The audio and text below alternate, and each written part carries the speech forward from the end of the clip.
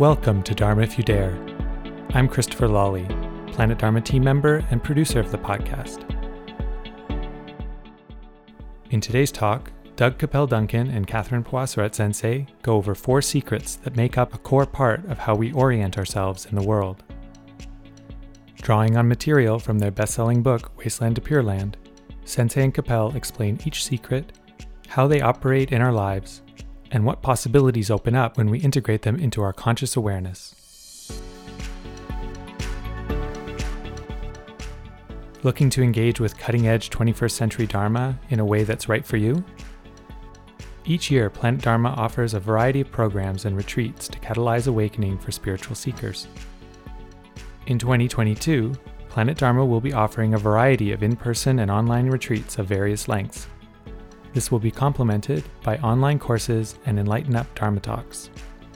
There is also a Dharma trip being planned for the fall, pending pandemic travel restriction reductions. To learn more about these events and to see the diversity of material being offered, visit planetdharma.com/2022. And now here's today's recording.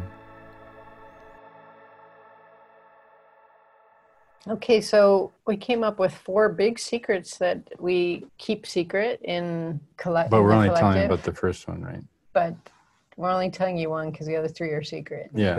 Right? At least right now. Okay, so the secrets that we all hold in common.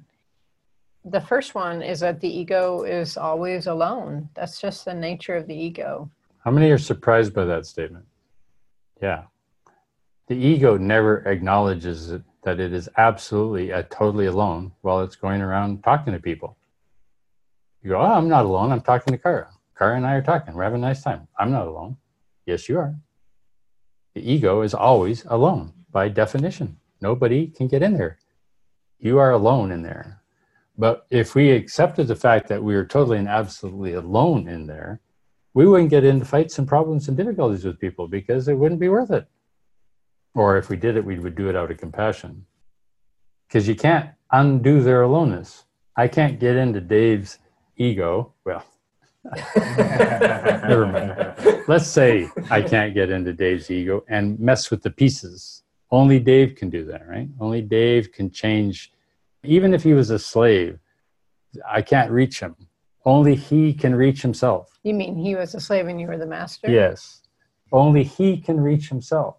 Right? No matter what I do or what don't do or say or don't say or beat him or whatever, right? The nevertheless he is autonomous unto his own inner sense of his self. Right? No matter what. Right. And that self, remember, that sense of ego is how big? Relative to the iceberg? 10%. So that means the ego is always terrified of the other 90% of its being because it's hidden. It's unconscious. Therefore, the alone ego is a little bit of thing hitting on top of the iceberg, all lonely, going, fuck! But we hide it. We just skip right over it, and we have ego parties. We spend a lot of time trying to hide that. Yeah, ego parties, right? Lots of popular music. Yeah, dedicated popular music. I love you. I love you. I really, really, or describing the anguish of being alone. We expend a tremendous amount of energy trying to cover this up, trying to hide this truth from ourselves. But we have a resolution. The resolution is that the transcendental treats aloneness as a benefit. A boon, a bliss, a paradise. If each of us is alone, we're all alone together. Because the transcendental doesn't live in the ego. The transcendental lives in the whole self. It is a very contented iceberg. It is not an isolated tip. Therefore, aloneness, from the point of view of the transcendental, there is no such thing as alone because the ego feels separate where the iceberg feels the water. The ocean. Something like that. Maybe not the best metaphor. All the rest of the ice. Right. So this reveals peace, bliss, spaciousness, clarity. And then the world's fascinating and joyful. We might be alone, but we don't feel lonely, which is kind of the opposite of the ego. So there's another big secret we keep from ourselves, which is the self is an illusion. There is no such thing as Dean.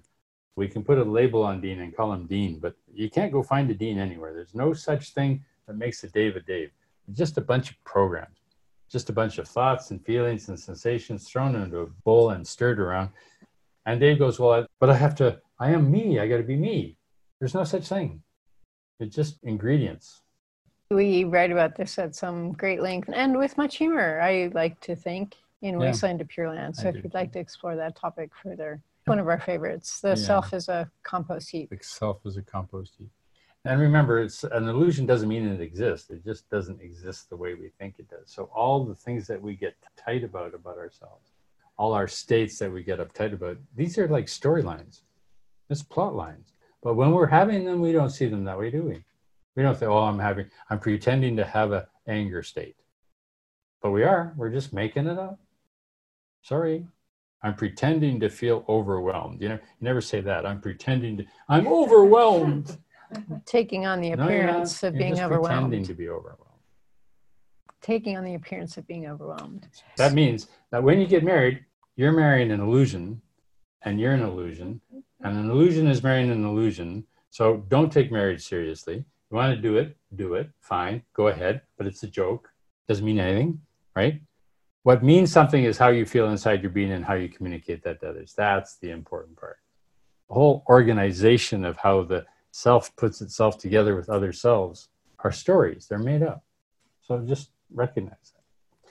What's the other one? So the third secret that we all love is I'm getting old and I'm going to die. Not a big surprise to anyone, right? Right. Not rocket science. What do you mean this is a secret? How can this be a secret? I know I'm going to die. But on any given moment of time, you know one good way to know that you don't think you're going to die? One good way that you're denying that you're going to die.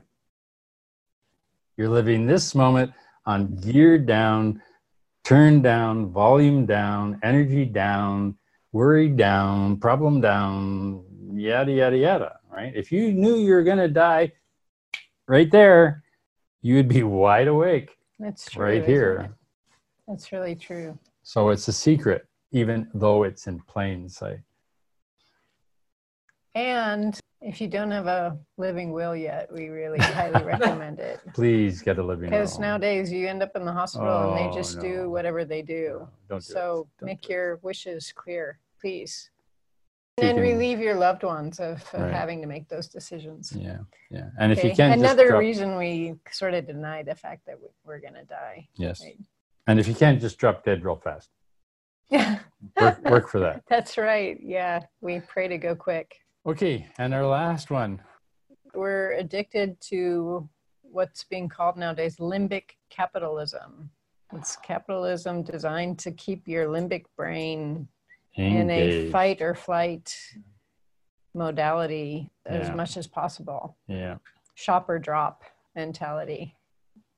Addiction by design. That's the society we're living in.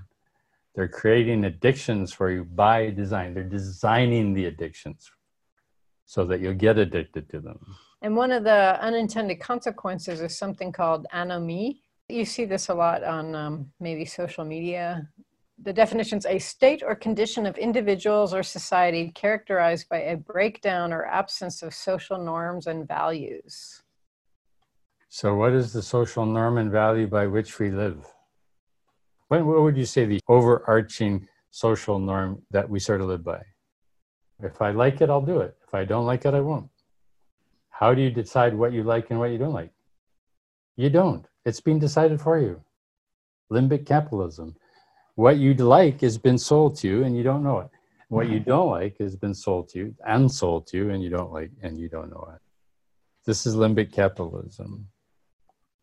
Addiction by design in order to keep the system churning it out. We'll post a link about that on the Your Pure Land forum so you can learn more about limbic capitalism. And how can we be free of limbic capitalism? How can we be free of limbic capitalism? We have to see that it's happening when it's happening. Where does that desire come from? why that desire. And do you question the desire that you have, or do you just go chase it? Are you just following the road you're being led down? Or do you step back and say, hold it, hold it, hold it? This is a manufactured desire. This is a manufactured idea of what is valuable, what's necessary, what I need, where I want to go, what I want to do. Do I have present awareness? And am I in a blissful, clear, present, spacious frame of mind? If not, don't move until you are. And you'll break free. It's nothing wrong with any of the products particularly. There's nothing wrong with any of the things being sold particularly. The problem is that you're being possessed by it. That's the issue. So meditation, meditation, meditation, meditation. Yeah, what meditation. a really kind of fortuitous thing that the whole spiritual path also frees us from big capitalism. Yep. And a liberation from all sorts of stuff, all sorts of not nice stuff. Yeah. And we go back to the root problem. The desire is not the problem. The unreal expectation about what desire can fulfill is the problem. That's right. Desire itself is passion for life. It's Jivatindriya. But focusing that Jivatindriya, that life force, onto an object that you transpose outside of yourself that's going to do it is the beginning of insanity. So you got to pull it back home. Bring the energy back home. You don't need anything and you don't need anybody.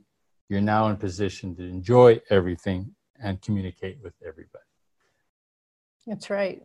So liberate oneself from suffering, help others get liberated from suffering, practice diligently, support others to practice diligently. And open those secret doors. Open those secret doors. Enter the secret garden through the secret door.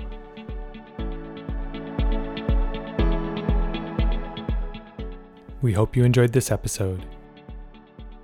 Please rate and review Dharma If You Dare on your favorite podcast app to help more people find and benefit from these teachings. And don't forget to subscribe to get episodes and bonus content sent directly to your device. Today's episode covers ideas that Capel and Sensei explore in detail in their best-selling book, Wasteland to Pure Land.